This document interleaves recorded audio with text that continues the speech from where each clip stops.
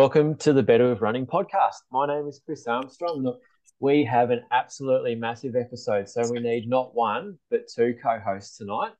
Joined by Zach and Newman as always, and fresh off 7 weeks of racing in Europe, Jimmy Hansen. How are you both, guys? Yeah, Very really good. good, Christo. It's been a while. Good to be back. Mate, we're in amongst royalty here, having Jimmy. It's it's a big episode when we got to wheel out Jimmy Hansen. Any time that we lead off with our special host, as opposed to bringing them in, it's a special episode. So now looking forward to hearing all about the adventures in Europe. Saw glimpses of it on Instagram. I know Big Mitch was a big fan of Jimmy's work while he was over there. He was bringing us a bit of live footage and some photos and some updates. But looking forward to delving a bit deeper into all the ins and outs and how it all went. Yeah, looking forward to chatting about it. Boys, Yeah, you go, Zach. I was just going to say, for those, we do this often where I talk about the virtual screen that no one can see, but I've actually got the background of Jimmy with the gun show after winning the Lonnie. I reckon it was the Lonnie race. So those guns, mate. I know if anyone's following you on Instagram, they'll be familiar with a couple of your celebrations and those biceps, mate. I've been in the gym trying to emulate your good self and maybe hit you up a little bit later for some more tips. Yeah, it's a bit of an ego boost, Zach, but I was actually talking today about when you dropped me at Langford's Gap back in the day. So I need a background of you. I'm talking about the most cooked I've ever been. Funny you always come up with that one at the end of the month when we start to do the pays for the coaches. Yeah, exactly. Just try to get a little extra in there. Yeah. That's a true story, though. It's a true story. It is hard to believe that I put away a 13:31 guy over the 5K now. I want to say, well, last week you were pacing Jeff Risley around in the session too, mate. So certainly, it's not just a few years ago you got some scalps. You took another one last week. Yeah, Jimmy's old training partner, Jeff Risley. Jeff's been. I was going to say I've been putting Jeff to the sword, but he's actually been flying around. As you know, Jimmy, he's a guy that just if you run next to him, you can't look any good because he is so smooth. Oh yeah, he's a Rolls Royce. Like if you think about the type of runner he is, like literally like Jaguar, Ferrari, like he is a beautiful mover. Yeah, I'm in the Datsun Toyota Corolla sort of level with next to the Rolls Royce. Do you obviously you've been overseas and racing and training, but some of your old training are you still in touch with some people maybe like Jeff and that who have, I guess, Jeff's still running, but I guess not in the sport, but you still hear from them that are following your journey as well? Yeah, definitely. Like, I mean, me and Jeff obviously don't chat as much as we did back in the day. Like, it's definitely different, our relationship now, but touch base every so often and check in. And it's just good having guys like that around. And it's interesting because it's like, I guess the conversation as you're getting older is going less away from running and just, friends, which is nice as well, because it's like we shared all that and that's what brought us together. But longer term, I guess it's just about being mates. And, as you leave the sport, I think you want to leave that kind of section behind a little bit as well. So, he's someone that had a huge influence on me early days and, just really gave me every opportunity to become the best I could as a runner and mentor me. And, very appreciative for what he did with me when I was younger. So some of your first trips to Europe would have been with Jeffa? Yeah, my first trip ever to Europe was with Jeffa. So he opened up that whole thing to me. Like first time I went over was just to be his training partner. So, and yeah, he showed me a whole new world. Like, I guess when you see that level, because I was around the year 2014 when I think he got maybe 2 fourths at Glasgow Com Games, and he was in ridiculous shape. But I guess seeing that level of training really inspired me just to keep getting better with my training. And it's something I really look back on. something pretty fun because I've never been able to, I guess Jeff's the most elite athlete that I've been able to be around with, and seeing his training when I was younger was something that really inspired me to lift my levels and help me get to where I've got to. So it's been big with that. I've only done a few runs with him previously, like over the journey, and then the last few weekends just spent some random sessions together. And I've just, even at these small insights I've had with him on small sessions with him, you can see the kind of guy he would be, like very inspiring to be around, highly motivated, like his energy levels are there, and he'd be such a good guy when he was at his top game to be next to on the road and doing workouts with. Yeah, and he was one of those guys that just made the people around him better. He drove you to that level. It was like little things like getting a training on time. Like he wouldn't say anything, but the way he operated at the high level brought you to that high level as well. So, yeah, it was a cool journey, and definitely has had a big impact on me longer term with the way I prepare, the way I do things, even with injuries and physios and stuff like that. Like he really taught me, you can't waste time with stuff like that. So just little things like that when you see that, it's really inspiring, and I think brings the best out of everyone around you in those group situations. So and then I keep in touch with other guys like Tommy Forthorpe, Zach Pato. Like we usually catch up when I'm in Melbourne. So always great just to have that check back in with the boys, and always talk about the training days with fond memories. So I miss those boys. Like it's hard because I haven't trained with them, and I think you and Chris have had it. You have those people in your life where it's just, you have such a good connection with them, and it's more than the running. It's just that connection you have with the people around you. It makes you enjoy it so much more. And it's special, and you miss those days, like guys like Joshy Harris and stuff like that you have, you really push yourself with, but also just have that strong connection with as well, which makes the sport fun, and probably the most important thing really at the end when you look back on it. Well put, mate. Well put. We're going to go a bit more into the Europe about your racing, because we understand you had 7 races in 7 weeks. So we'll go into that. But Chris, you got a couple of questions about Jimmy's coaching at the moment, because he's smashing it on that front as well. Yeah, absolutely. Jimmy, how is the coaching going? How's the crew? Like, whilst you were in Europe, how did you find sort of keeping in touch with the guys, and what sort of races they've been up to? Yeah, it's been really good, Chris. Like, it's actually good to have the coaching while you're away as well. I think it kind of brings you back a lot, especially because I coach myself, and you're telling people to do stuff. I think it just gets you in that mindset of what a coach needs to do and how you need to operate yourself. So it's been really good.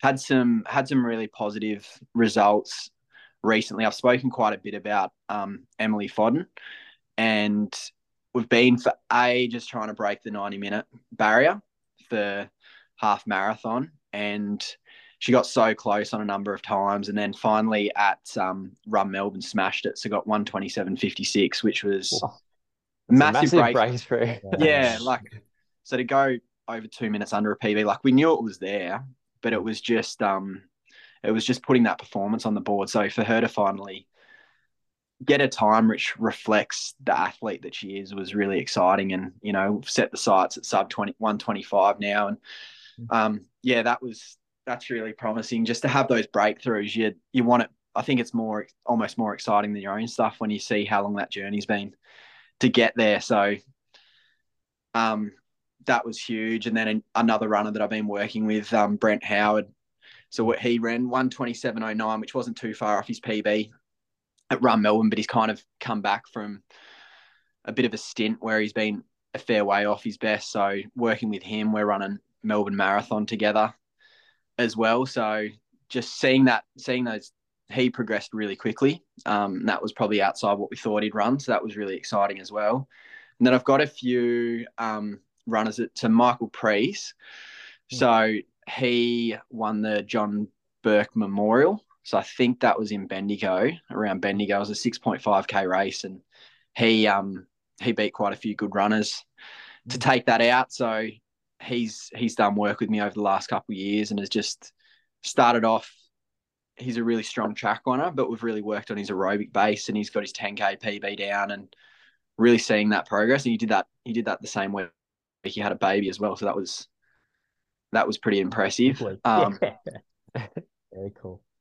Hey, mate, So what are you learning as a coach now? Because you've been coaching for a while. Is there some things that are shining through that, I guess, since you started coaching to now, that you've probably learned along the journey? it's a good question. Like, I just think, trying to think, like, I think it's just trying to think how to put it. Like, probably the biggest thing I'm learning is just it's all about consistency, and athletes just continually, I guess, trusting the process, following the plan, not rushing things, like not cutting corners at all, and just realizing that it's not, I guess, aerobic work, and that's basically what we're doing. It takes a long time, but if you're patient and you put the time in and you're consistent, even if it doesn't need to be 100% consistency, but if you're like at least, I'd say 80 to 90% consistent, those are the athletes that I see get the greatest results. And then also with their bodies, just injuries as well. So I think as a coach, a big part of it is finding the ways to keep the athletes motivated, finding ways to keep them on the track, and then just trusting the process that if they put the work in over a long period of time, they'll get the results. Because, yeah, I think it's a very simple sport, in the fact that if you do the work, you have good training principles that you're following, and you can stay injury free, you're gonna get results long term. So that's probably been the big thing for me, and it is a challenge because there is times that you'll have athletes and they'll just go missing. I'm sure you boys have had it as well, and it's hard to approach that because it's like I never want to be someone to put pressure on that, but if that's someone's goal, you need to put pressure on it, because I guess we can see it from a wider angle, in the sense that it's like if you just stick at this for 2-3 months, we can build so much further than if you're 1 week your foot's in half a step in and then the next week it's out. It's just so hard to build progress. So I guess that's what I'm learning, but that's the challenge as well for me, and something that I need to get better at. For yourself, Jimmy, do you find it difficult where, like, because you are looking after your own running, where you're very comfortable passing the message along to other runners, like, hey, we need a recovery week, like I can see you're tired, you need to absorb all the stuff that you're doing. How do you find telling that to yourself? Like, so you sort of got a lot of real big goals at the moment, obviously a massive block over in Europe, but how good are you at listening to your own body? Yeah, Chris, it's definitely a challenge, because I guess you get hyper motivated, and when you're in control of your own training, you're like, oh, could I push that little bit more? I feel like I'm pretty good at keeping my taper weeks consistent, and I'll usually align them with a race, which I think that for me forces me to really pull it back. And I think those weeks where I'm freshening up during the week and then have the race, even though I'm racing and getting a hard stimulus, it kind of forces me to always keep that volume down. And just I guess focusing on that really easy days. Like, I'm very big on listening to myself on the easy days. So I think that's been huge for me as well, because I've found in the past, if I try to jog too hard on my easy days, that's when I've usually come unstuck. So just really going, Tuesday, Thursday, Saturday, they're my hard days. And then Monday, Wednesday, Friday, they're my recovery days. And also for me, like, I have a full day off on Sunday. So that's been huge for me, in the sense that I'm forced to take a day off once a week. It's what I do. And I've just found that absorbs so much load during the week. So when you say you're just a quick one on the easy running, like the slow recovery runs, you're a 13:31 5K guy, 28 or what, a 28:20? What pace are we talking on that easy 50, 60-minute run? Just depends how I'm feeling, Zach. Like, I mean, it could be like it's not rare for me to be doing 5 minute Ks. And if I'm feeling really average, like I've ran as slow as 5:30, sometimes 5:45. I've even seen sixes on there. So it's just really listening to my body on those days and going, what am I feeling? Like I mean, if you start at a 6, hopefully that's the first K and then you progress into it. Yeah. But it's music to our ears, because Chris and I get on here pretty much every week and try and peddle this message that people should run slower and easier and recover and leave the hard days for the hard days. So, yeah, for the hard days. So it's a lot of nodding going on the cameras here for me and Chris. Straight into the Hall of Fame, Jimmy. Straight into the Hall of Fame. Comments like that. Welcome. Oh yeah, I just think it's just one of those things, and yeah, I think you just want to let your body roll out on those days. You're not going to get a lot, especially if you're training hard on those other days. You're not going to get a lot out of going hard. So I think that's because I definitely do push the boundaries a bit, and I have to. I feel like I have to if I want to get better. But I think creating habits which force you to pull yourself back is really, really important. And easy runs, a day off once a week, they're just examples of ways you can do that, I think. I'm guessing mentally, and you've made peace with yourself, and the results shown it, that you can just go, yeah, I switch off. I don't care if my competitors are running 4 rows on those days, but I'm running 5. It doesn't really matter because I'm with them on race day.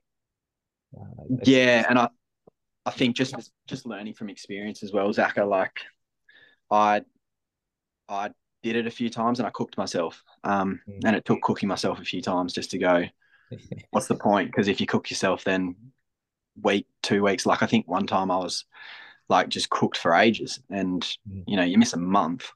You're much better off missing a month and pulling your runs back a bit than just being on that edge and doing that. So I like it. Let's go to Europe. And you're back. When did you come back in? When did you fly in? I saw you've got a few jogs with Dougie Hammerlock in there, so it must be good to be reunited with him. So you're back in town. Good to be back with Dougie and a few of the boys. Good to be home. I got back, it's like Friday a week ago. So I've been back for like 10 days now, I think, which is pretty freaky. But yeah, like it was a good trip, couple PBs. I left a little bit frustrated.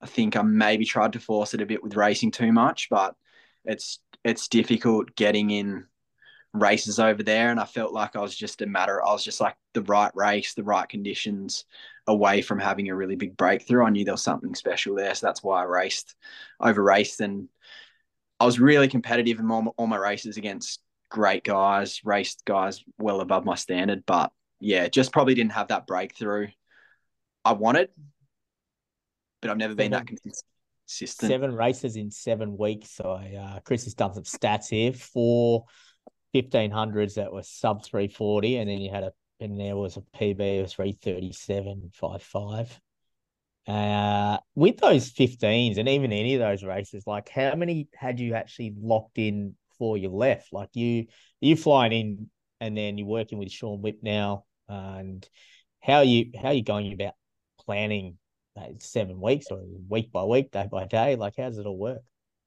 Yeah, so initially I think me and Whip had about 4 races locked in, and I raced my first race in Finland, and I guess I'd come from doing a lot of road stuff, and I felt so fit in that first 1500, but I just didn't have the race fitness.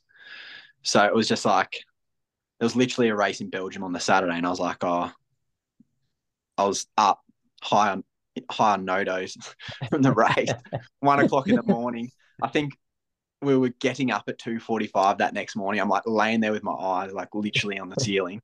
And I was like, I'm like stuffing. I'm going to message the meet director for this other race. And that was like 3 days later. Because I felt like I needed to get race fit again. So there was a little bit of that. There was a little bit of as we go, but then we did have a plan, but then I probably put a bit extra in there in between as we were seeing, because you often don't see what races are going to look like until maybe 2 weeks out. And then like the Belgium races, for instance, is an app, and you'll just get on that app, and then, you know, there might be 1 340 guy. And then a couple of days later, you look on the app, there's like, you know, there's like Cooper Tears on the start list, Yeah. and you know, like 6 sub 335 guys in this random meet in Belgium. So you're like, it's it's an hour train away. Like, why wouldn't I race this? So it's hard to say no to that stuff as well, because you're like, this could be my opportunity. And then if it's not, you're like, oh, I couldn't have raced, but you just don't know which race is going to be that one. So Does it like having a Vic Milers on steroids every night of the week available within an hour or 2 hours away from, you know, where you're based? pretty much, yeah. Like, I mean, the stuff on probably like 2 to 3 times a week. And yeah, I didn't even go over there with any intention for 1500s. But then when I ran my 3:37.5, I felt so good. I haven't finished that well for a long time. And then you're just like, oh, you know, like one of my racing, like Cooper's running, I better run it. Yeah. And then you know, it's not always the right answer. I think I learned a lot from that probably stick to a bit more of a plan and not worry too much about that stuff. But it's a tough balance. Yeah, it's a tough balance. Like, I think you've got to be flexible as well, because if you know it's going to be a cyclone, you know, if you can make decisions to get into different races, it's probably worth it too, because you are just chasing times over there, really, because until you get the time, you're not getting in the big races anyway. So it's kind of a different mindset as well. At my level. Of the races that you'd entered, mate, like you mentioned there, chasing a time, was there sort of those 4 that you'd entered prior, was there one that you'd sort of really earmarked as like, this is the one, or it was just, hey, I've got 4 opportunities and I'm going to give it 110%, and, you know, hopefully it all comes together and I get that breakthrough? Yeah, so the big one that I targeted was the Houston 5K. That was like halfway through my trip. So I'm like, I'll be adapted, everything will be going well. So I was expecting to get in a race where there was, you know, low 13 guys. Like when I first saw it, I was sitting probably like 15th, 16th on the list. And I was like, oh yeah, I'll probably get squeezed in. Then like 2 days before the list come out and I'm in the C race for it. Like I wasn't even the fastest qualifier in the C race. Like I was third in the C race. So it was deep, but it was like pace for 13:30, and I felt like I needed to be in a 13:15, 13:20 paced race. So that's where I ran my PB. But it was like stuff like that does get a little bit frustrating at times, because you're like, you know, you're in the shape, everything's going well, you've got your body on and then it's like something that's not really in your control affects that. And yeah, that does frustrate me a little bit when you get over there, because it's you know, I guess it's my fault because I haven't run the times yet, but when you feel like you've got that breakthrough and you're not given the opportunity, it can get a little bit difficult at times with that sort of stuff. Even when mentally rocking up on the line and you're in the C race, it's hard to feel like it's a big deal, even though it potentially is your big opportunity. Like, yeah. Yeah. I mean, it's hard for me, Chris, to relate to being in a C race and running 13:31. Looking at results, like it was bloody close, because 3 guys ran 13:31. You were third. 13:32. Yeah, like, geez, even what 10th was 13:53.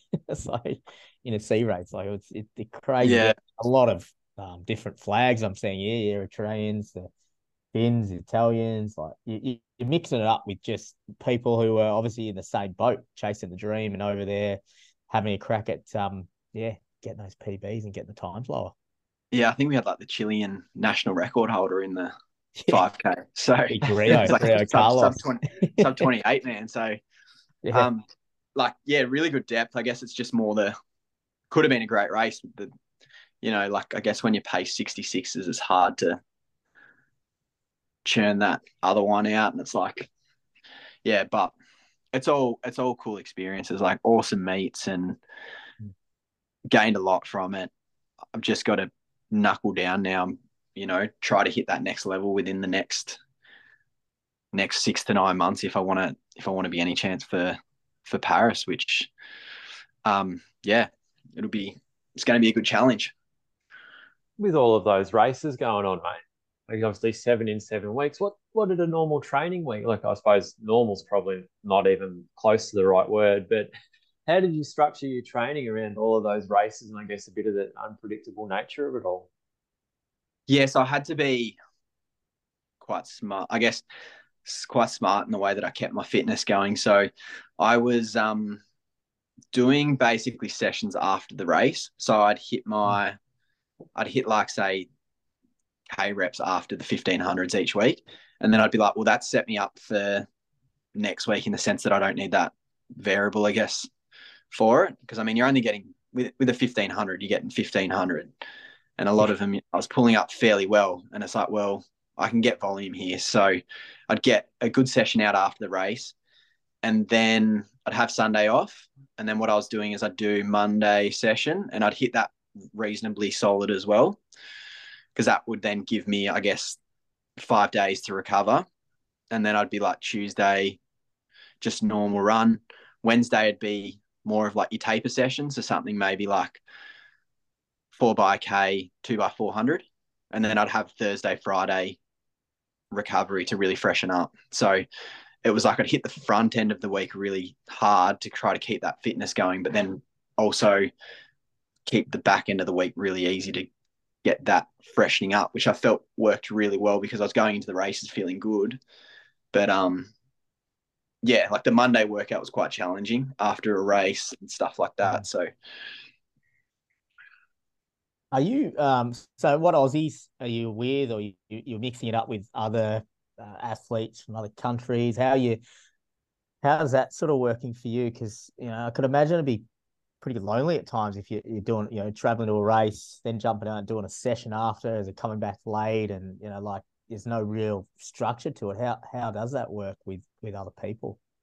yeah, so I had so me and Matt Clark roomed together in Belgium. So that was really good because he's team tempo as well, and we get on really well. And I guess it just makes you feel like you've got your person, I guess, over there, that you don't feel alone. It's like we couldn't get much training together just because of the races and the way things were working. So really we did maybe one or two sessions in the 7 weeks together, just because, it was just the way it worked out really in the end with races, because I had to do Monday sessions, and I guess we're kind of training different things as well in a way. So that was good. And then I had Lynn and Richo come over. So they were over for like 10 days. So that was awesome. Like they drove me to the Houston 5K, and there was like heaps of other Aussies over there. So you never felt alone at all. That's just for the listeners who may not know who Lynn and Richo are.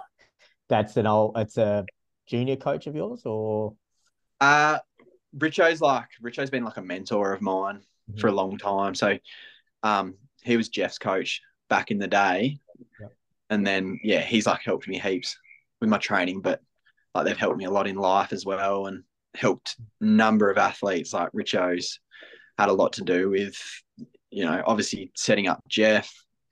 I think he had a lot to do with like Geordie Williams back in the day, who was another really good junior, if you haven't heard of him. And, I think he made a final at Com Games as well. So went on to do big things. So Richo's had a lot to do with a lot of different young athletes, but then, he's just a great person. Like I lived at theirs for 2 years in Melbourne, just in the back of their bungalow. So awesome people. And people in this they're just sort of unsung heroes in a way, because they just give so much to athletes and support so many people along the way. That's awesome. Chris, so we've got a couple of questions that came in from the head honcho, from the CEO Brady. He had Jimmy, what did you learn over there, and what do you need to do to make that next jump? Obviously next jump, he's talking probably making teams, etc. What are you thinking there? A big thing I learned, you can't force it at all. That was a big one for me, because I felt like I was in great shape. But then it's like you put this expectation on yourself. If you don't do it, you're a failure. And I just had to, like, by the end, just realize, get in the race, relax, run it how the race goes. Don't overthink it too much. Just let this happen. And if it comes, it comes. If it doesn't, it doesn't. It doesn't really matter. It's just kind of make the opportunities. And I guess that's what I'm sure you guys have found it in some of your best races. You never force it, do you, when it actually comes? So I think it's just relaxing in that regard. And I think obviously with the over racing and stuff like that, it was like me trying to force it because I'm like, I've got to do it here. So that was a huge one for me. Just, just trusting the process and letting things roll. And if things don't go your way, just, it doesn't matter really. It's move on and keep doing the work and do what you believe in. Like probably in retrospect, I might have done an altitude block or something like that to break it up. Have you done any? I mean, obviously you've been to Falls and have you done any overseas blocks at altitude? No, I've never done overseas, but I do have an altitude tent. So okay. I do a bit of that before I go away. Mm-hmm. So I found that beneficial, but yeah, I'd love to do an altitude stint before I go, because yeah, it definitely helps. It's helped me a lot. I feel like I'm a good responder to it. And yeah. And just on, that next step, like obviously, consistency, keep showing up. But is there anything else you've pinpointed that, maybe you can really zero in on to get that next breakthrough? Yeah, I'm just gonna keep trying to just step up the training. Started experimenting with a bit of double threshold training and stuff like that. So that's got me really excited. It's like something different that it just makes sense to me that's going to make you better. So I'm looking forward to giving that a go. And I don't know, just keep pushing my limits. Like I'd love to make a team, but at the end of the day, I just want to explore what my potential is. And if that's not a team, it doesn't matter. I know I give it, like I know couldn't give it anymore. Like really, some of the stuff sometimes I'm like, it's crazy. Like, up early, working 8.5 hours a day, not getting home till 9:30. Like, it's like I can't really put more time into it. But if there's smarter ways to do it, I want to explore that and see. Hopefully, the years of aerobic stuff pay off, and we can hit that next level in the 5K, because my quality of sessions is definitely there. I just don't feel like I've put the race in. The Lonnie 10, that 10K, that was like more than what I thought I'd run, but like my 5K, my 1500, I feel like that lacks what my potential is in terms of my training. So I'd just love to put one on the board that reflects, I think, the work I've done and what I can run. So yeah, and I don't know, if you look at what you've achieved, in your career as a runner, but then let's almost go back to the issues you had off the track, and potentially being told that you may not be able to run again. And does that, when you're out there in the dark, or you're coming home at night, you're going to pump out another run, like does that creep into the thoughts of like, wow, this is like another chance to at this, and I'm going to keep giving it my all? Yeah, I think so. I think it always like I probably don't think about it enough, but sometimes you just, I don't know, like sometimes you race, and especially when I was over there racing every week, you're getting burnt out and you're like, you're nervous. You're like, oh, again, like that feeling, like you got to test your limits. And you're like, I don't want to do this. And then sometimes my mind would actually creep back and go like, wow, like imagine if you, like at one stage I did have a paralyzed arm it wasn't for long, but long enough that you don't know if you're ever going to get that back. And you're like, imagine if you had that, how much you dream of having what you have right now. Like you would have just dreamed of having this moment. So I think there was a few times that I caught myself going, you got to be grateful right now. You're traveling on the other side of the world. Like you're getting this opportunity. Yes, it mightn't be going exactly how you planned it to go, but just be grateful for what you've got. So I think it's it's so good for me in that sense, just to ground myself back to what what you could have had. Because it is crazy, and I forget about it a lot. But It's the so way, hard as athletes and at your level where you're just pushing pushing the limits day in, day out. And you do, I'm sure, yeah, when you were coming back, you were been driving past people running and you weren't running and you were just thinking, I just want to go out and run for 20 yeah, minutes. And now, you run 13:31 and you're like, oh, geez, I wish I was in the B race. Like it's yeah, crazy, but that's just how we're wired. Like, in the moment now, you're wanting to get the best out of yourself. But yeah, it's so hard to sort of take a step away. And I guess some instances, if you take a step away and become too grateful, you'd be like, oh, I'll just rest on my laurels. I won't get out the door. Let's just celebrate what we've done. But yeah, yeah, it's just yeah. It's it's an a real challenge. interesting balance, because I guess, like, I think for me, the more my mind's free, the better I run. But then at the same time, like you say, it's like, I mean, yeah, getting out for 20 minutes, it's like you've got to have that sense of unsatisfied as well to just keep driving yourself. So it's an interesting balance, I find, with that, because like it's race day, it's like I need to be completely free, but then in terms of my training, it's like I need to be constantly wanting more. And yeah, With the Awesome, mate. so with the trip, mate, obviously 7 weeks in Europe is probably not the cheapest thing you can ever do. How did the trip come about, mate? Was there some support from some sponsors or like some family, some friends? Like how did it all come together?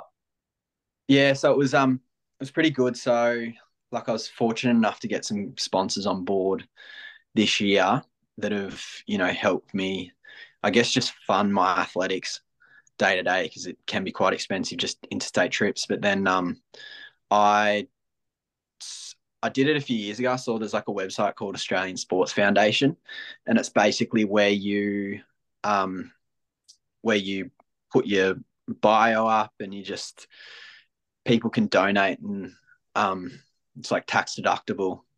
And yeah, I like ended up raising, I think, $12,000 on that. So Wow. that was phenomenal. I had you know someone pay for my flights over there, which was 4 grand. So my whole trip was covered by you know basically people in the community that wanted to support me. So that also was, I guess, one of those things that you're like, wow, there's people that actually are paying their money. Like, I'm talking people that just donated $2,000. Person that donated $2,000 I met once, like stuff like that, where you're like, it was blew me away a bit to get that kind of support from people. So, and it's just so, it just makes it possible. And I come back and it's like I haven't just burnt my whole savings. Like, I've never come back, and usually I'm over there, I'm stressed about money. And it's like 3 weeks in, and it's like I didn't have to stress. I could just relax and enjoy what I needed to. And so that was huge with everything as well, getting that. And you got this supportive your fiance now, mate.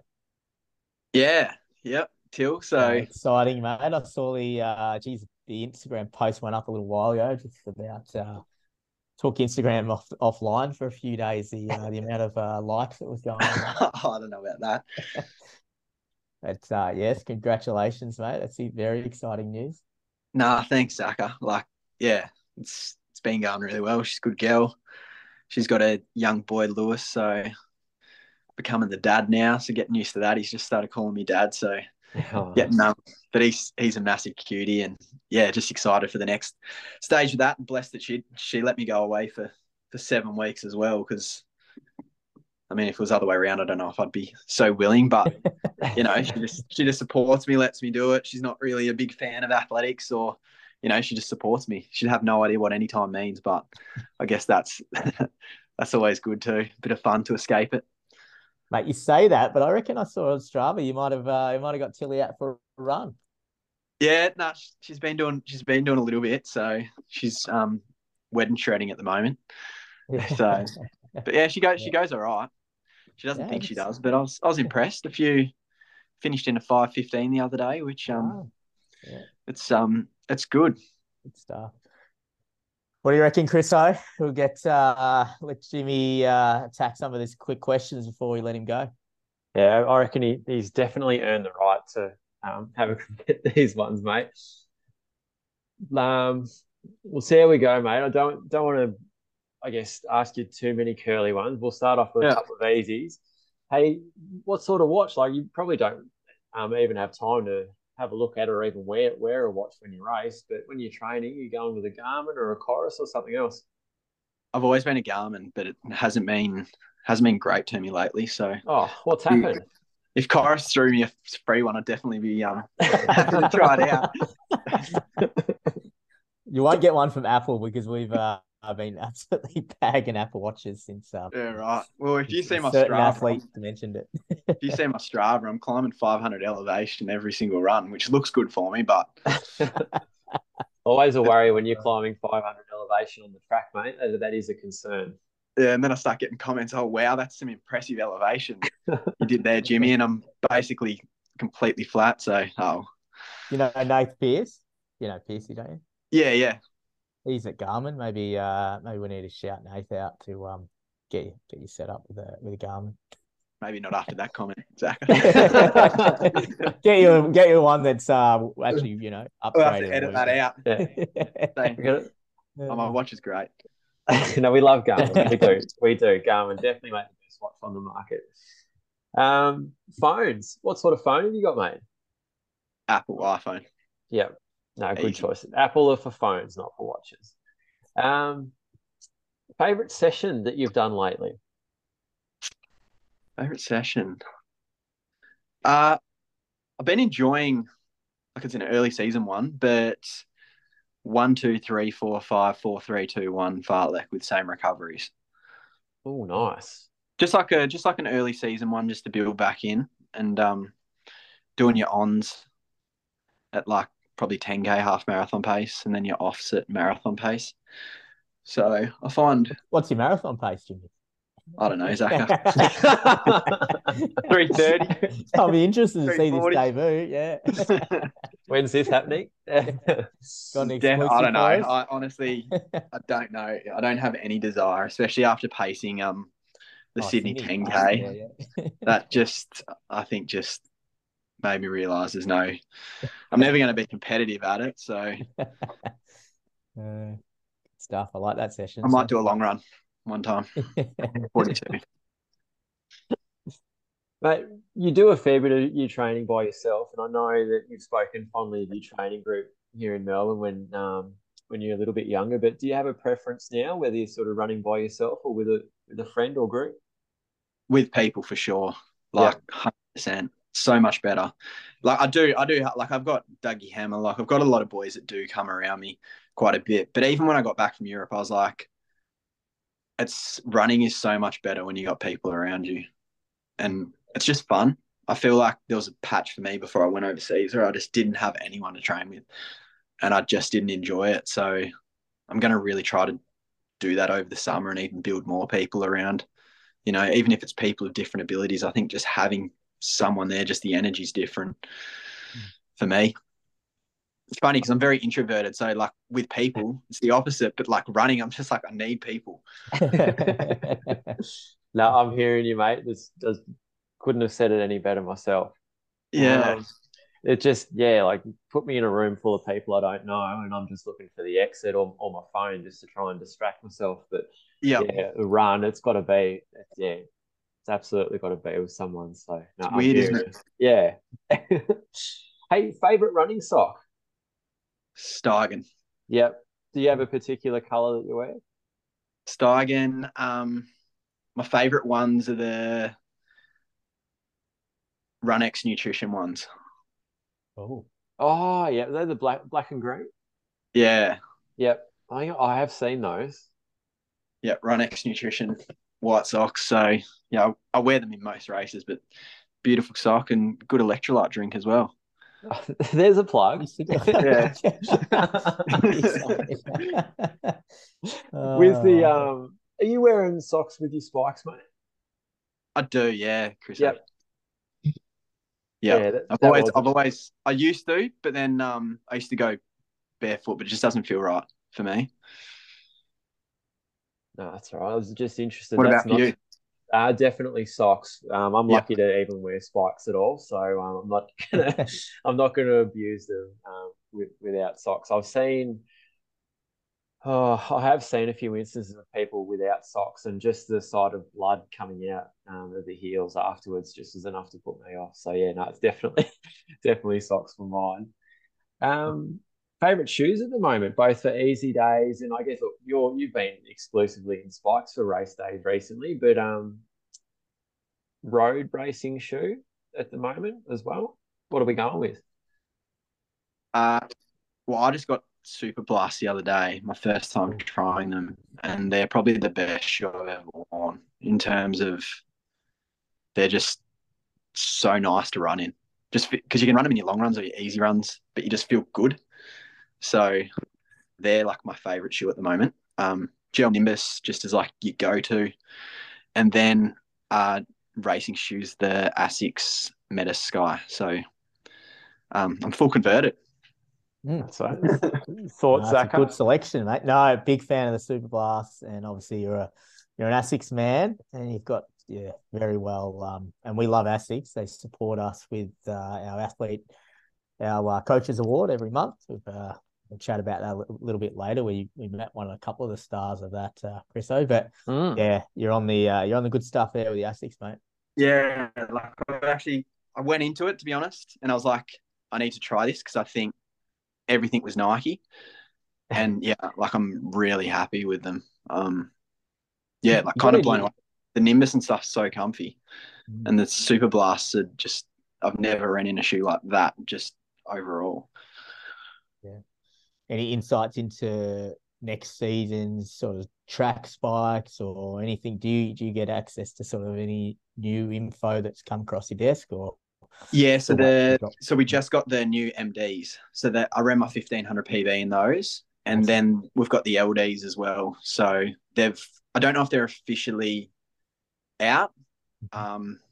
Like I think we got like the final copy of them or something, but they're all pretty much like you can race in them now, and they're on the list for it. So I think the LDs you'll be able to buy soon, but the MDs you can buy now, and they feel probably similar to like a Nike Air Victory for anyone's that's wore those, like the Victory Elites, the new Zoom Victory, sorry. Good stuff. Yeah, last one for you, mate. This is probably the only curly one we've got, but I'm interested in this. If you had to eat one meal for the rest of your life, what are you going to choose? What are you taking? Have you got a favorite that you cook or somewhere that you go, or maybe a European delicacy you got involved in over there?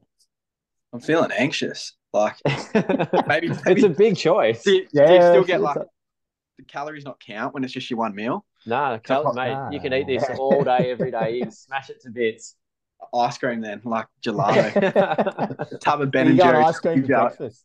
Tub of Ben and Jerry's. That'll just that'll keep me going. Calories. Yeah. Was that the post race treat over in Europe? Bit of ice cream. Yeah, I love it. Like post race, before race, post training, during the race. That's I love that. Is it what have you got like a top 3 flavors, or is it's the cookie dough and that's it? I was loving a bit of stracciatella over there. So that's like the vanilla with a bit of chocolatey stuff in it. And then a technical term. Probably like cookie dough. Ferrero. You don't know what's in it. And then a waffle on the side. You can't beat a waffle as well over there with a bit of Nutella drizzling over it. So that would get me going. Thinking about that in a third lap. What's that? Thinking about those waffles in that last 300. Oh yeah. Love it, mate. No, we really appreciate you jumping on. It's been really interesting to hear. Yeah, just like from someone who's in the midst of it over in Europe, peek behind the curtain. It's always great when you come on and give us those insights, mate. I really, really appreciate it. And good luck. What's actually just finally, we're in about to get into September. What's on the cards for the rest of the year for you? So I'm just I had a bit of a break overseas, and then I'm slowly building back in. But I'm going to next race will probably be Burnie 10, I reckon. Mm-hmm. So get back into that, and then it'll just be building from there. But I know I'm probably going to have to be looking at running well domestically this year as well. So probably be wanting to come out, hopefully, do a 3K and a good 5K. I think, I want to try to make Oceania championships because that's going to be key for points. Yeah. You can have a 3K in there as well. So I'm hoping like Maury Plan has a 3K or something this year. And then if I can get one good 5K during the domestic season, that will hopefully be a good series of races. But I'm excited to get back on the roads. Yeah, on the roads, and then we'll probably see you out at a couple of Victorian meets, mate. We'll catch up for an ice cream after. Yeah, no, that'd be awesome. Awesome, mate. Take care. Thanks again. Awesome. Thanks, heaps, boys. I'll speak to you soon.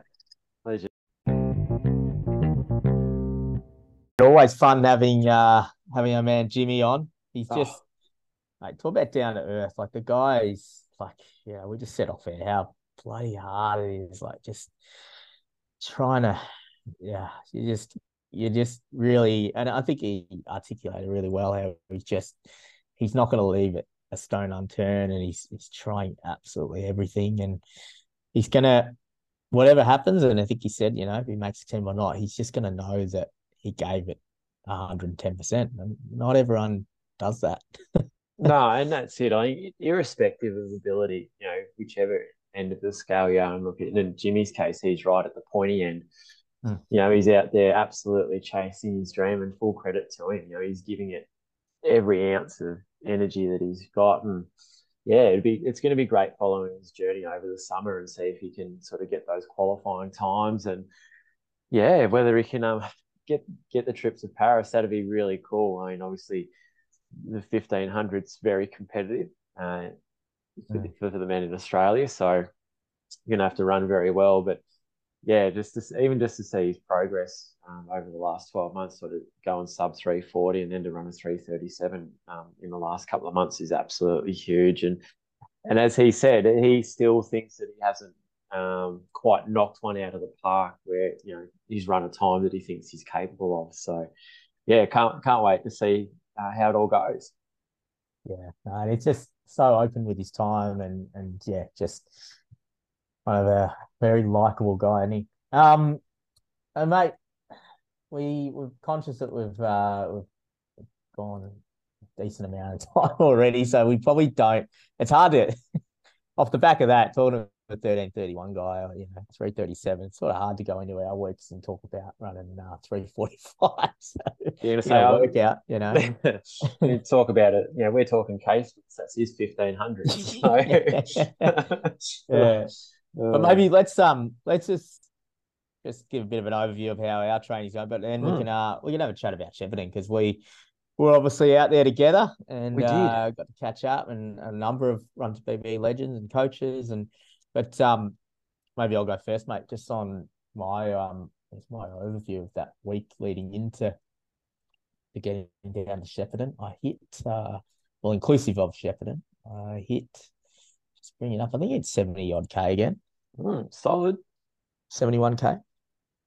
So was consistently like knocking out those easy, like I've said, week in, week out, just hit that 45, 50 minute day. Some days better than others, but actually overall, again, just small, just getting small wins with the Achilles, and I think the strength work, like it's just a slow process of just continuing, to stay on top of it. And I'm actually, a couple of runs where I really felt good across the ground, and then a few I was like, it's just one of those days where it's just not coming out. But that happens when whether you got a niggle or not. So, but that was into the Saturday session. So had a message from Jeffa again. He said, "Hey mate, you want to..." He's loving your company at the moment. I think he must be getting desperate. I think must be weird. I think he just enjoys putting away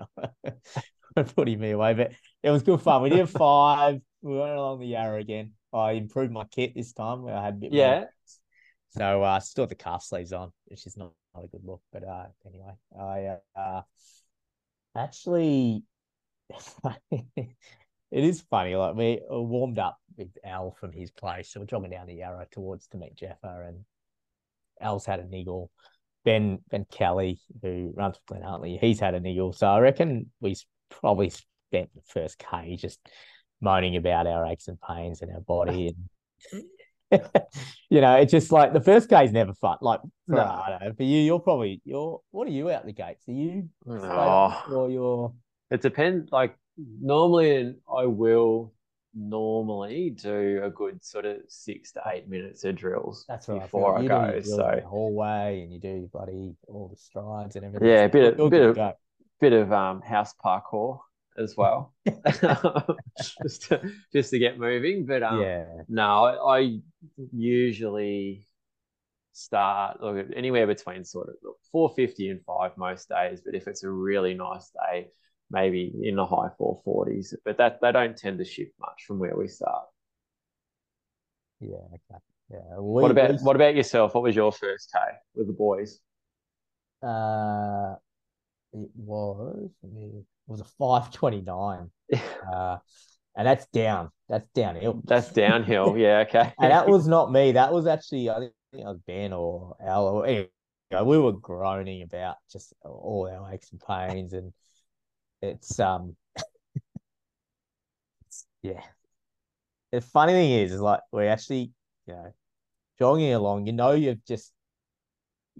don't really care about how your pace and your walk, like, or you don't actually have the ability. Is it just like a bloke just went by us, like we were standing still, and he it's all about covering the ground. Like he didn't look like he's covering the ground, but we all just looked at each other and gone, "Oh, geez, we are really struggling." None of us reacted. We just let him go. Like a few years ago, it would never have happened on our watch that someone who was probably just battling along would just go past us. But we're at peace with just like, oh well, that's just where we're old and banged up.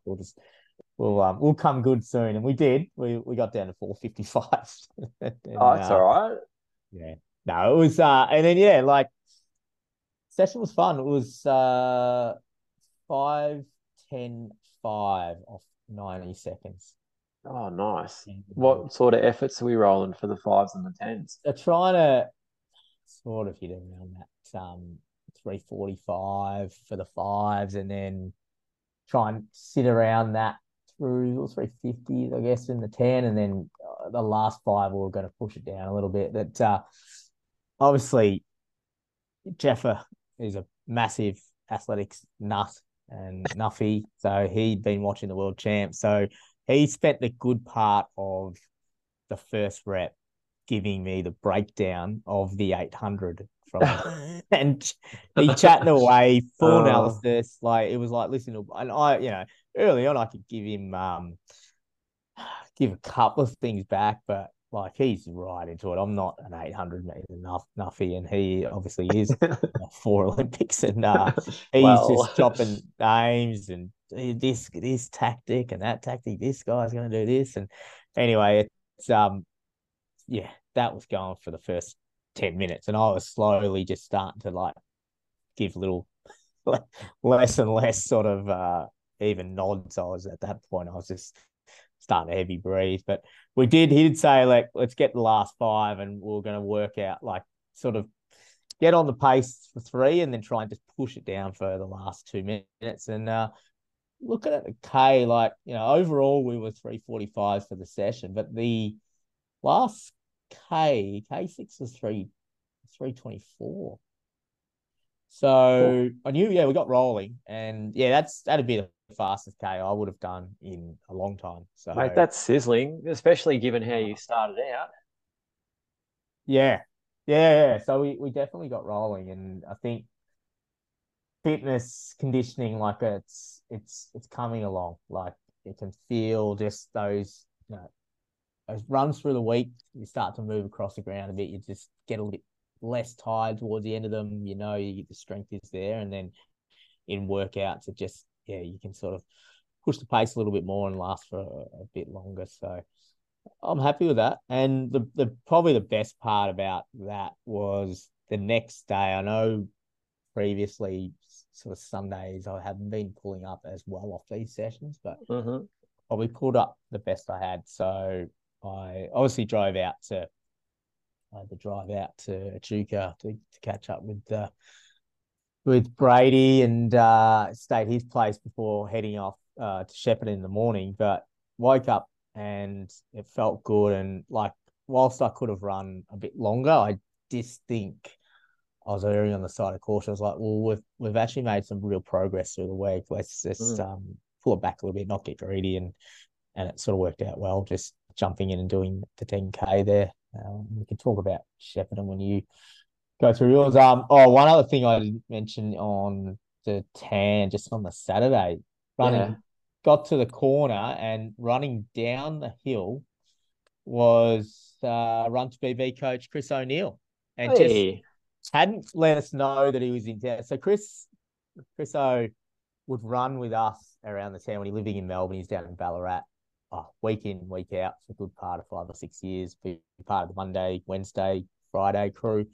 Did a lot of workouts with him, and the timing was crazy because we're not usually there at, like, we have been the last 2 weeks, but generally we're not at the 10. He'd been at the footy, he'd had too many beers, so he ran a little bit later. And just the fact he's running down the hill, and he was like, "Oh, this is amazing." We're because he's like, "I wasn't going to message you because I wasn't sure what time I was going to get out." And got a good chance to see Chris. He's back in full flight. I know he ran a couple of AV races, and it's always good to catch up with Chris. So that was a bit of a star signing for me between Jeff and Chris O'Neill. So recent purchase from Chris O as well. New tracksuit. Bit of tracksmith. He had the geez, they must be. He's doing all right. He was in the full tracksmith setup. So, I think he's been getting tips off Paul Reason, our man, who didn't enjoy some of your feedback through the week. Not so much your feed, more your commentary on our man Matty Morgan. It's been a bit of a turbulent week down in Tassie. We've seen a few people not happy with Paul Reason's roast. Yeah, no, the air might be frosty down there. The tension's definitely very high amongst the running community. So certainly didn't mean to spark any fires, but yeah, I know. I actually did. So it wasn't that. It was very much a purposeful spray directed at Paulo. So you just had a few drive-bys in there. Oh, well, it's all in good fun. We love everyone involved in Run2PB. No, but yeah, both Paul and Matt very, very well entrenched in the blue collar club. We were giving them a grade out of 10. That's just might be fractionally higher. That's all. That's all we were sort of hinting at. But that's okay. Moving right along there, mate. Before get a visitor. I'm just waiting for the inbox to be flooded again this week. Mate, your week, and it was race week in your local town. Yes, you obviously all eyes for Burnley coming up this weekend. Yeah, so last week the 72 Ks I think for the week. The focus for me for the week really was to try and get my athletes ready for Sunday, and I guess to that point, Anna as well, and I guess that was. I just wanted to make sure she had every opportunity to do well. We train pretty much every day together, and knew that she doesn't get the chance to race very often. So with the weather looking pretty good, I guess the first part of my week was just making sure that she was in the best shape possible. So just easy runs for the most part. Tuesday, Anna had a tune-up session, so we did a 15-minute threshy and then had a couple of minutes to sort of stand around and recover, and then went into 4 by 1 minute strides after that. So session went really well. It was a great little confidence booster for Anna. Just shed a little bit of rust because she'd been away at the snow, sort of leading into Shep, and hadn't really missed too much running, but it had a lot of skiing. So I think she did something like 80 or 90 kilometers worth of skiing the week that she was away. So yeah, it was good just to do a bit of faster running and shake the legs out. But yeah, I think like most of her 1 minute efforts were in the low 320s. So she's definitely covering wheels. Yeah, no, can absolutely, and very good over the first 10 or 20. So just once again, I was finding I was playing catch up off the back of those. So no, that was good fun. And then myself, I had my own session on Wednesday. So I had 8 by a K in preparation for Burnley, which is coming up on Sunday. So last big session, sort of 10, 11 days out. And yeah, really happy with how that went. So I ended up averaging 326 for the set. And absolute belter of a workout, mate. Yeah, look, one of those ones.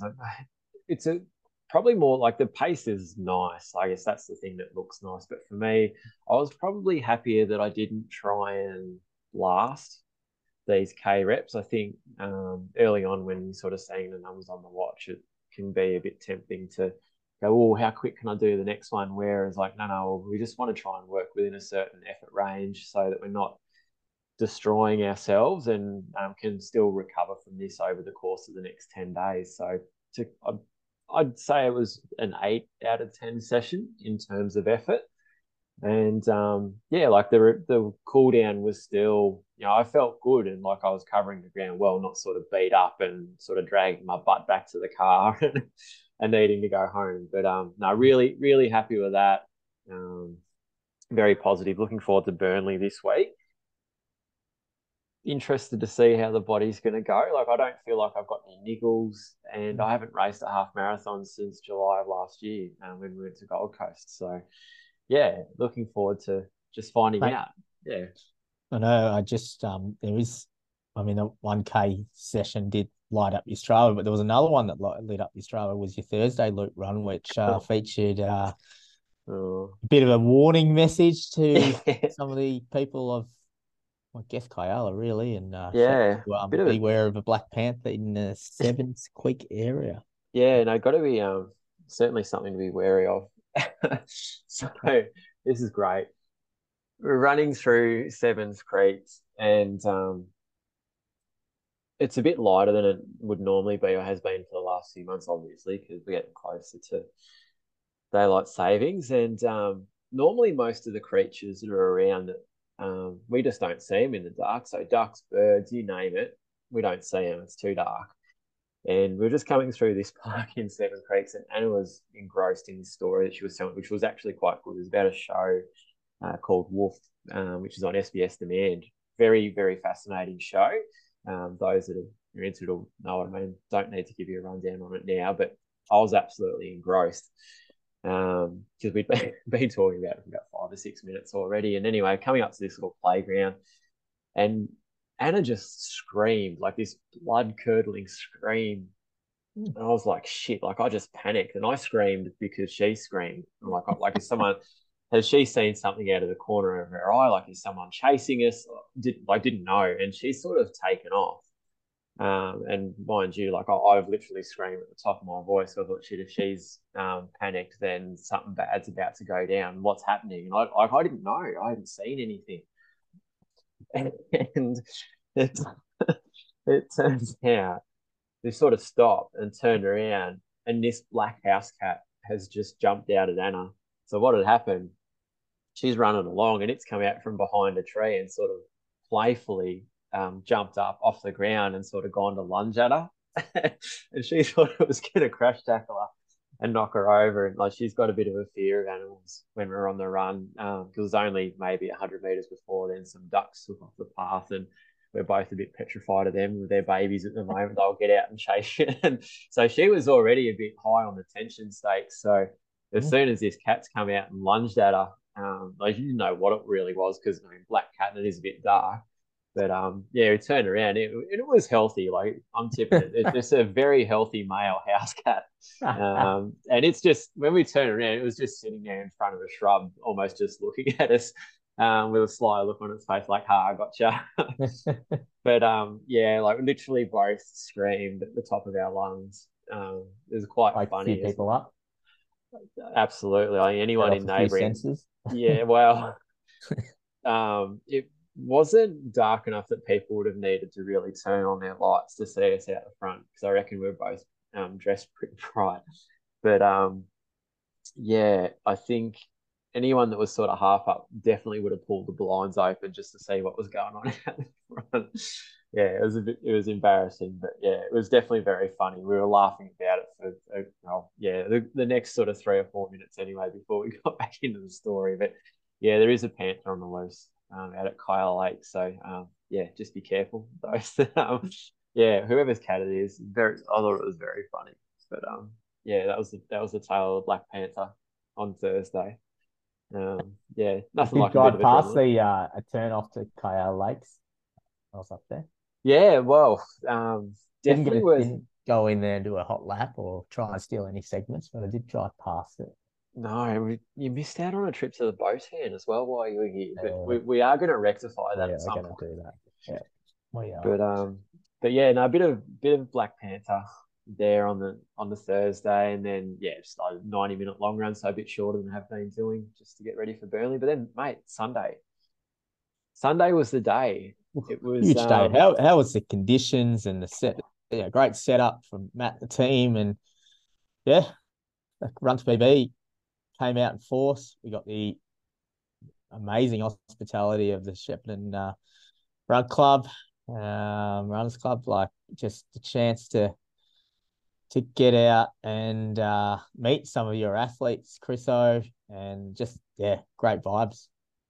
no, it was a lot of fun. I think it was great to see so many Run2PB athletes there. I think from memory there was close to I guess when you factor in coaches as well, there was somewhere between 20 and 25 people that totaled the line across the three events, which was really cool. And then to, I guess, mix that in with the Runners Club as well, there was plenty of purple and gold out there. And it was great to be able to, I guess, share that space in the tent where people, I guess we're still very much a very heavily rec running centered group at Shepparton, where sort of parkrun is I guess the focal point for a lot of our runners. And must be said that the Better of Running podcast does do good numbers within the Shepparton Runners Club. And I did have a couple of people go, "Oh, is that Zach Newman from the podcast?" And like, yeah, yes, that's Zach. So like, oh wow, he's come up. I'm like, yeah, no, Zach has come up. Yeah, so Was that when I was setting the red carpet up for Brady to walk quite, on in from the Inside Running podcast? yeah, quite possibly. Like the Enemy podcast. Brady's got a different set of fans. So probably the Runners Club are more sort of better with running, whereas Run2PB are probably a bit of both. Very, very familiar with inside running, but no, Brady was there. Madeline came up and was an absolute hit with everyone that she spoke to. Yeah, she's so much fun, and so for what she's done, you know, 2-time Olympic finalist. Like she's absolute gun runner, and now just loving being in the community, loving her coaching, and yeah, just cruised around and got the casual win in the half. Just a casual win in 80 minutes, and I had lots of good memories from Sunday. One of my favourites is you and Mads come back over from grabbing a coffee, which took about 45 minutes to get said coffee. Had to be very patient. And then gathered around, and you've got this enormous hot dog covered in melted cheese and onion, and it just smelled absolutely amazing. And then just getting flocked by Run Club people and Run2PB and just posing for photos. And yeah, like it was just like people from Run2PB asking for photos, then you asking some of the other athletes to jump in for photos as well. Yeah, it was just really cool. Had a really nice vibe the whole day. And it's been a while since Shepparton's had a fun run. I think back to 2020 since there's been any sort of fun run in town. So to see the best part of 1,000 people across the 2 days participate is great for Matt and the Fit City team. Yeah. But yeah, it was nice to have a regional fun run up and happening. And that's what I liked about it. It was a really good like regional grassroots.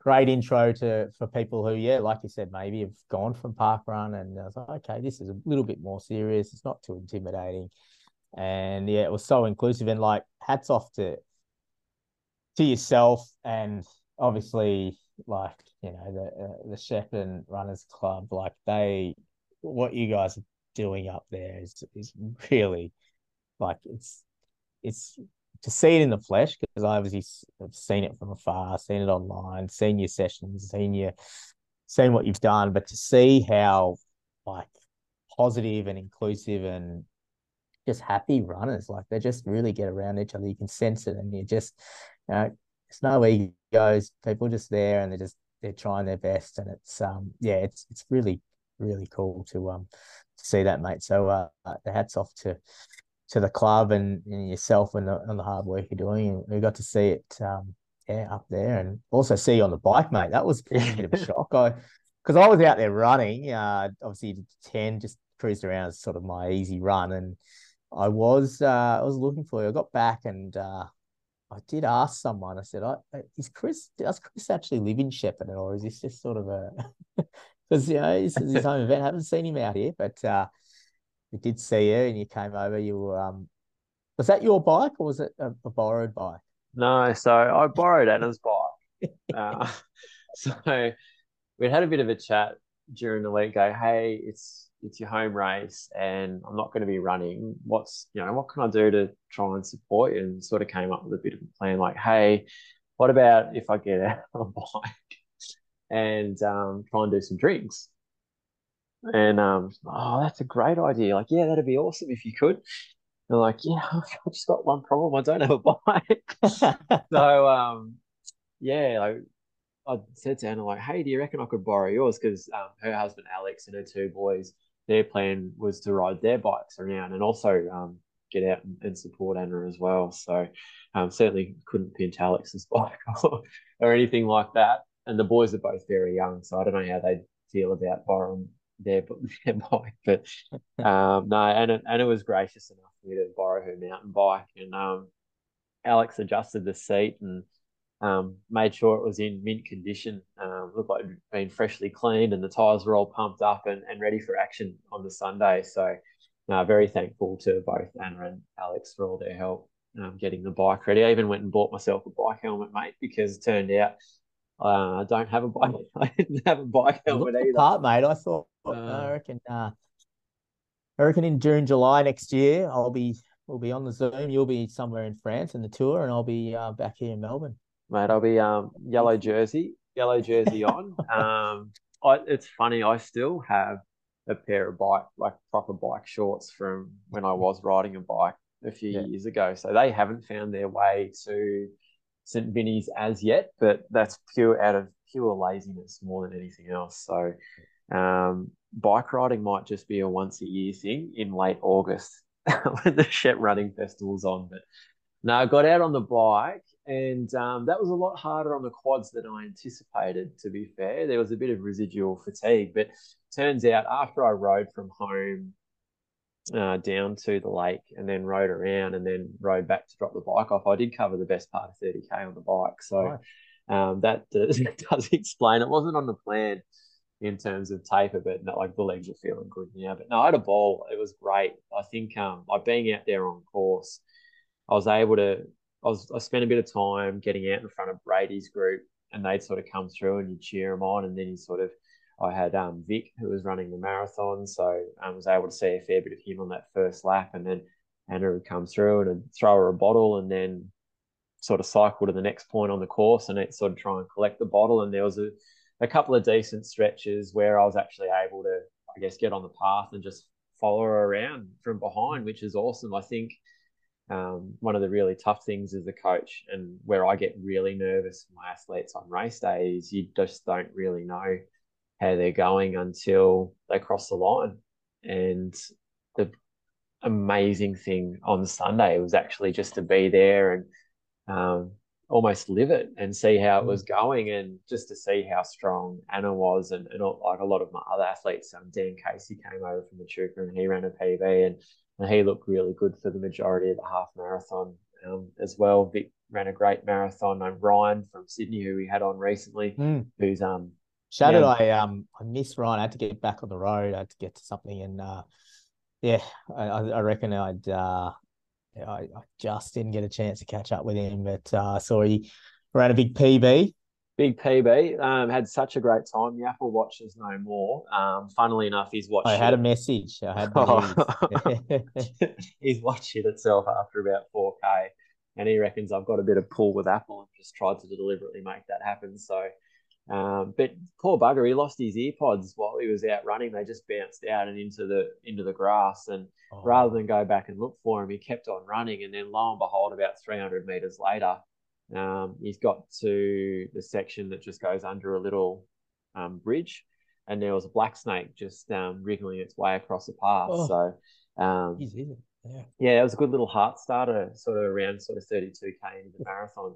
Certainly didn't need that, but no, he ran a big PB. But no, it was a day that I'll look back on really fondly, just to be around that many people. And Anna ran a massive PB. She took the best part of a minute and a half out of her time. She hit a goal. It was just, that was really cool, just being able to celebrate with her. Phil, who you're a big fan of, who the going to say, you were talking about those Yeah. photos before, and you're sort of putting a bit of mail on it. People actually wanted a photo with us. People who wanted a photo with the queue was for Phil, and Phil was the man of the moment. And I got a chance to have a really good chat to Phil. Mads and I were actually basically chewing his ear off, basically picking his brain, just saying how have you been able to do this? And, he did give us a few tips. He said that he doesn't eat takeaway, so take that one off the list. He's been running for the good part of 45 years. He said, and just the camaraderie and getting out the door, and just the fact he was talking about the muffin breakers. And Yes. He loves just getting out there, and the coffee is the best part. But just getting out the door is the key. And it was bloody inspiring to chat to, and so switched on, and just a couple of gays. I think he was sort of saying he has more hair than me, and which is true. So he's doing well, Phil. He's just smooth. Like, we all watched him come in, and we're just like, this. He's moving well. Yeah. 2 hours and 7 minutes for a half marathon at 81 is just crazy.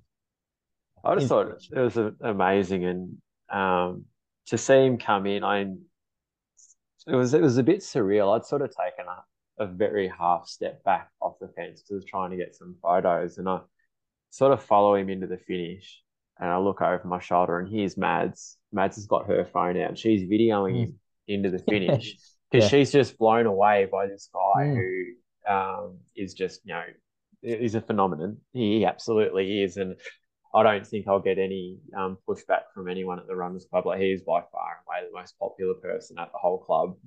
Everyone just absolutely loves Phil. So he's good on the banter. He certainly gives a fair bit, and he doesn't mind copping a bit back. But he was in some of his best form there on Sunday, just sharing a few jokes and having a laugh and posing for a few photos, and just passing on a bit of sage advice. So no, and then you'd think, he's probably a bit tired post half, but no, he was there till the best part of midday, just still getting around and seeing how everyone went, and just getting stuck in different conversations. And he had about 4 different conversations all on the go at once. So no, he's a man of the people. He was a man of the people, mate. As we've sort of blended into this little around the ground segment, obviously we put up a big post on Monday, I reckon, when we collated all the results, and geez, the bell emoji got a absolute smacking, because and I thought, Chris, so we might highlight a few, just some of the guests have been on, and maybe there's a bit of a correlation there with coming on as a guest. You get a PB. Absolutely. I think let's start with special guest co-host Laura Curlin.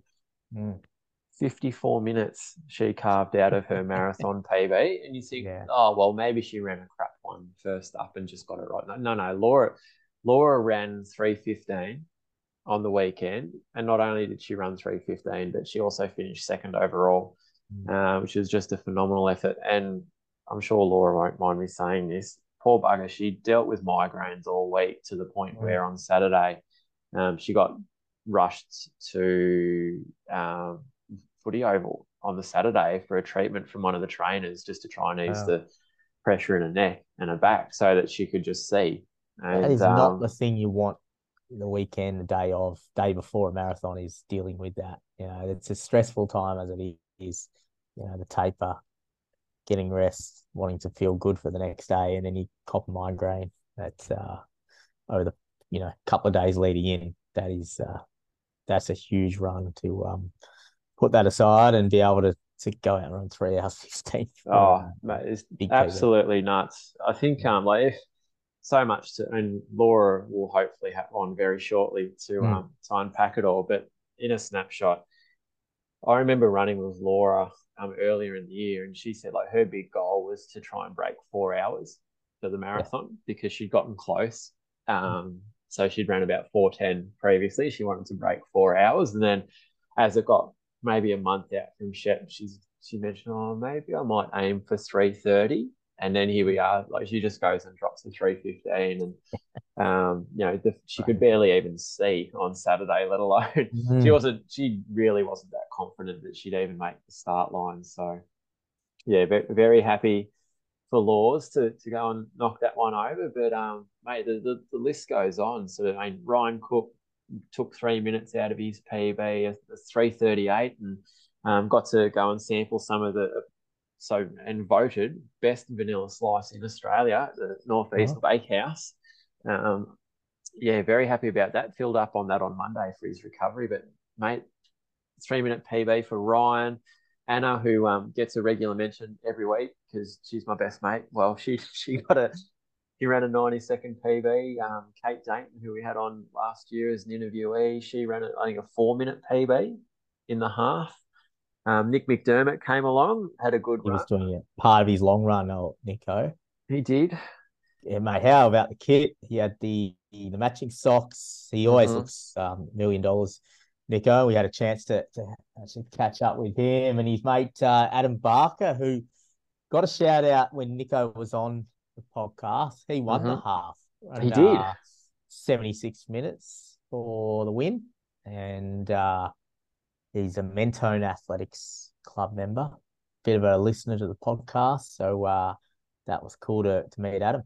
It lives in Kilmore, and drove up with Nick, all to Shepparton, but lives in Kilmore. Possible Bendigo back next year because it's a little bit closer than Mentone. You're trying to get a trade. I've already mentioned Melbourne Uni to him, but I think he was pretty heavily contracted at Mentone, I think. Yeah, I think so.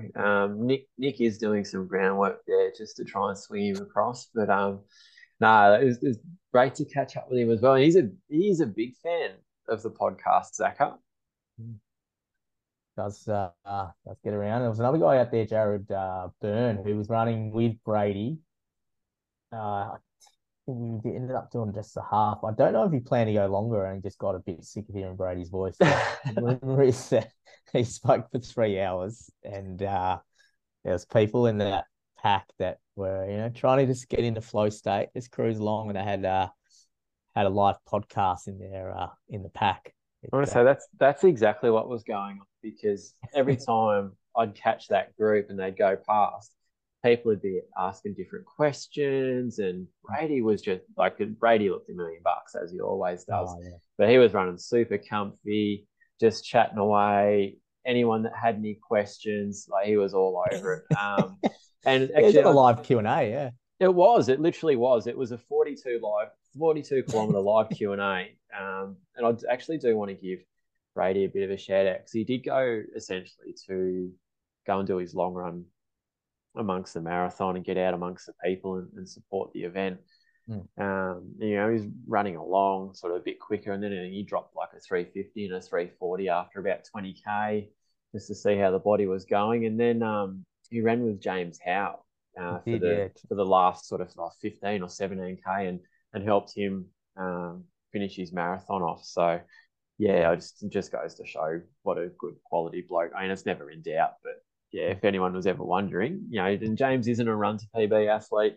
He's just, look, I've met James a couple of times. He's a great bloke. Ripping bloke, yeah. For Brady sort of having a good chat to him along the run and go, yeah, you know what, I'll back my run off and I'll help you get into the finish line. Oh, that was really cool to see. So yeah. No, he doesn't stop Brady. He is I've seen him in full flight. So with the kids at pre-race up on the Saturday, he's an energizer bunny, not old Brady. He's just going at 1,000,000 miles an hour between his all the things he's doing, and just balancing it so well.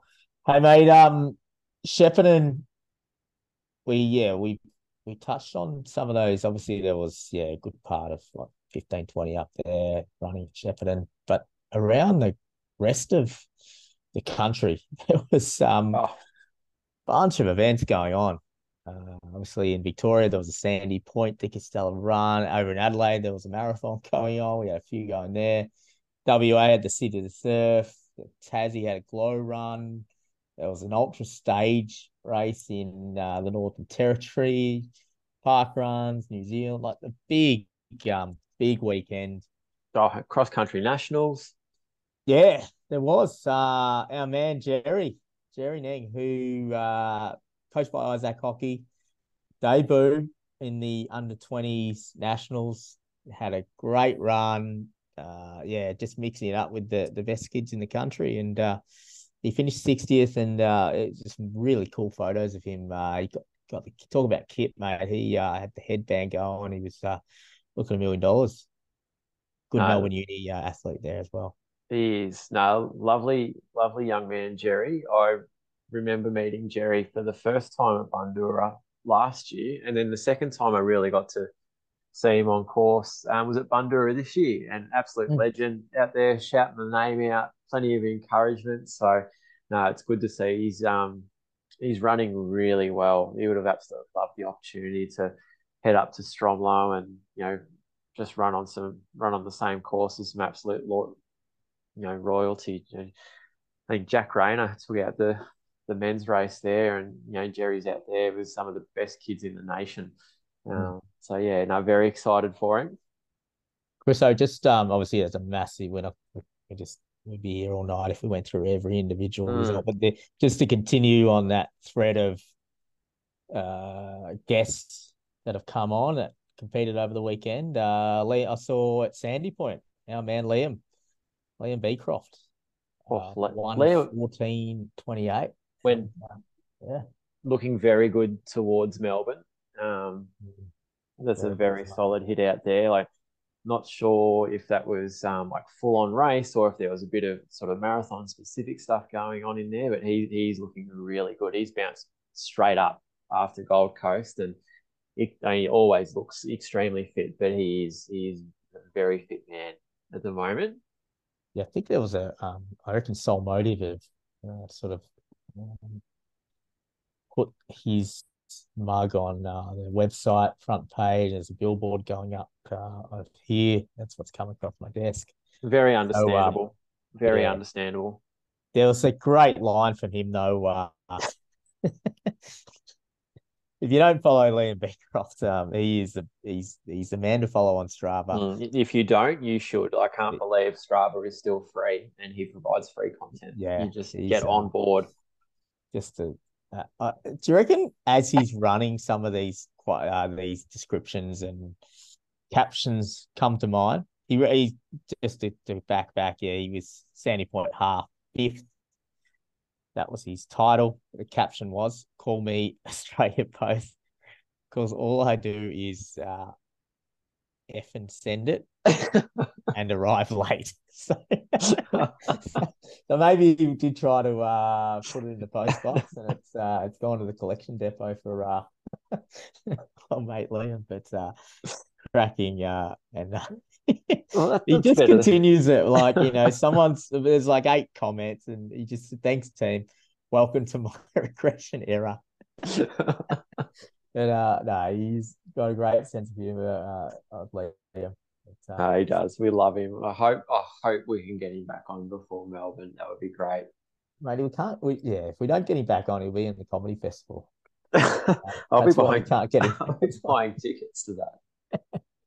There was a couple others quickly that we were going to mention that were past guests. Anna Alice, Anna, Sandy Point, the half, another podium. ready for Melbourne, coached by Sammy, 121.38. Yeah, on the podium. So very cool to see that. And Archie Payne. Archie, yes. Young Archie. Young Archie. PB over the 8K, 30:13. Doing great things down there, Archie. I know we've spoken about him and he's raised money for MND before. And yeah, great young fellow. And finally, another guest we've had on was going around to the park run. Catherine Clark, 25:06 for new PB.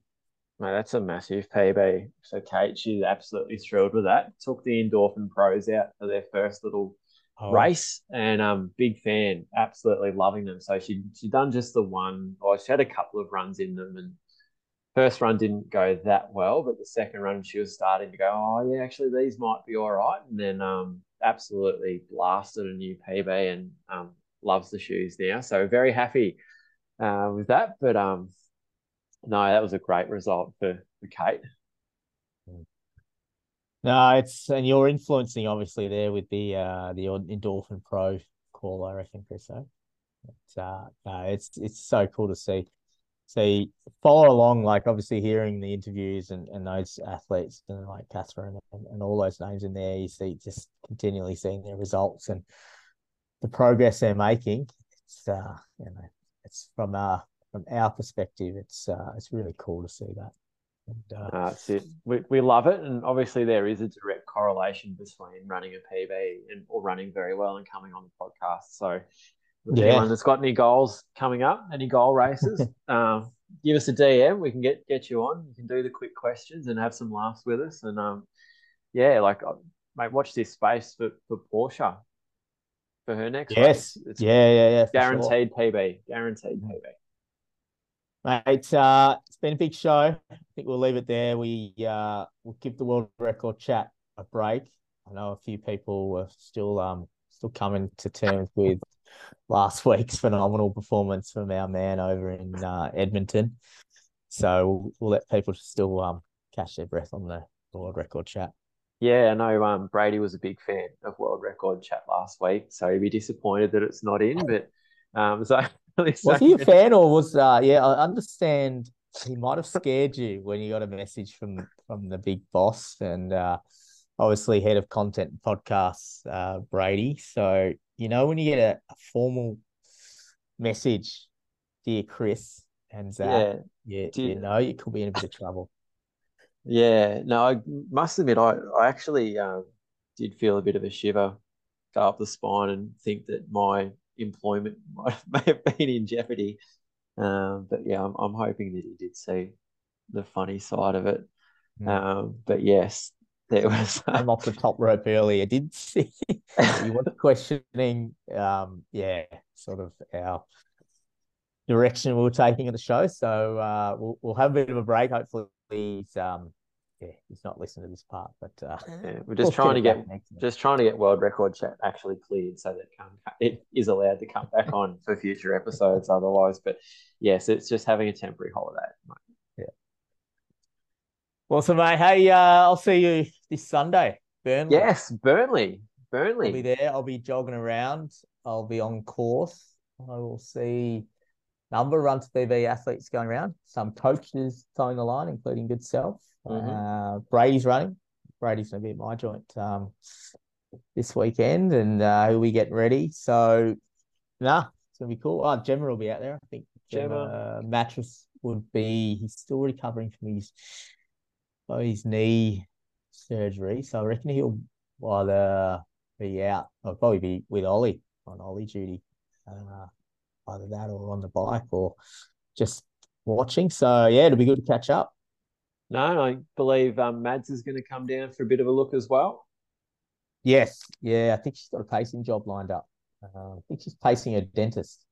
So Mads Okay. being Mads is friends with everyone, and like the I don't know if it's a contra deal or whatever, but she's going to pace him for a 90-minute, I believe, maybe a little bit quicker. Yep. So yeah, no, it's going to be a fun Sunday, mate. Rest up, get into that taper, and I'll be looking forward to seeing you rip it up. Be good fun, mate. I might be able to get you on the bike to do some drinks for me.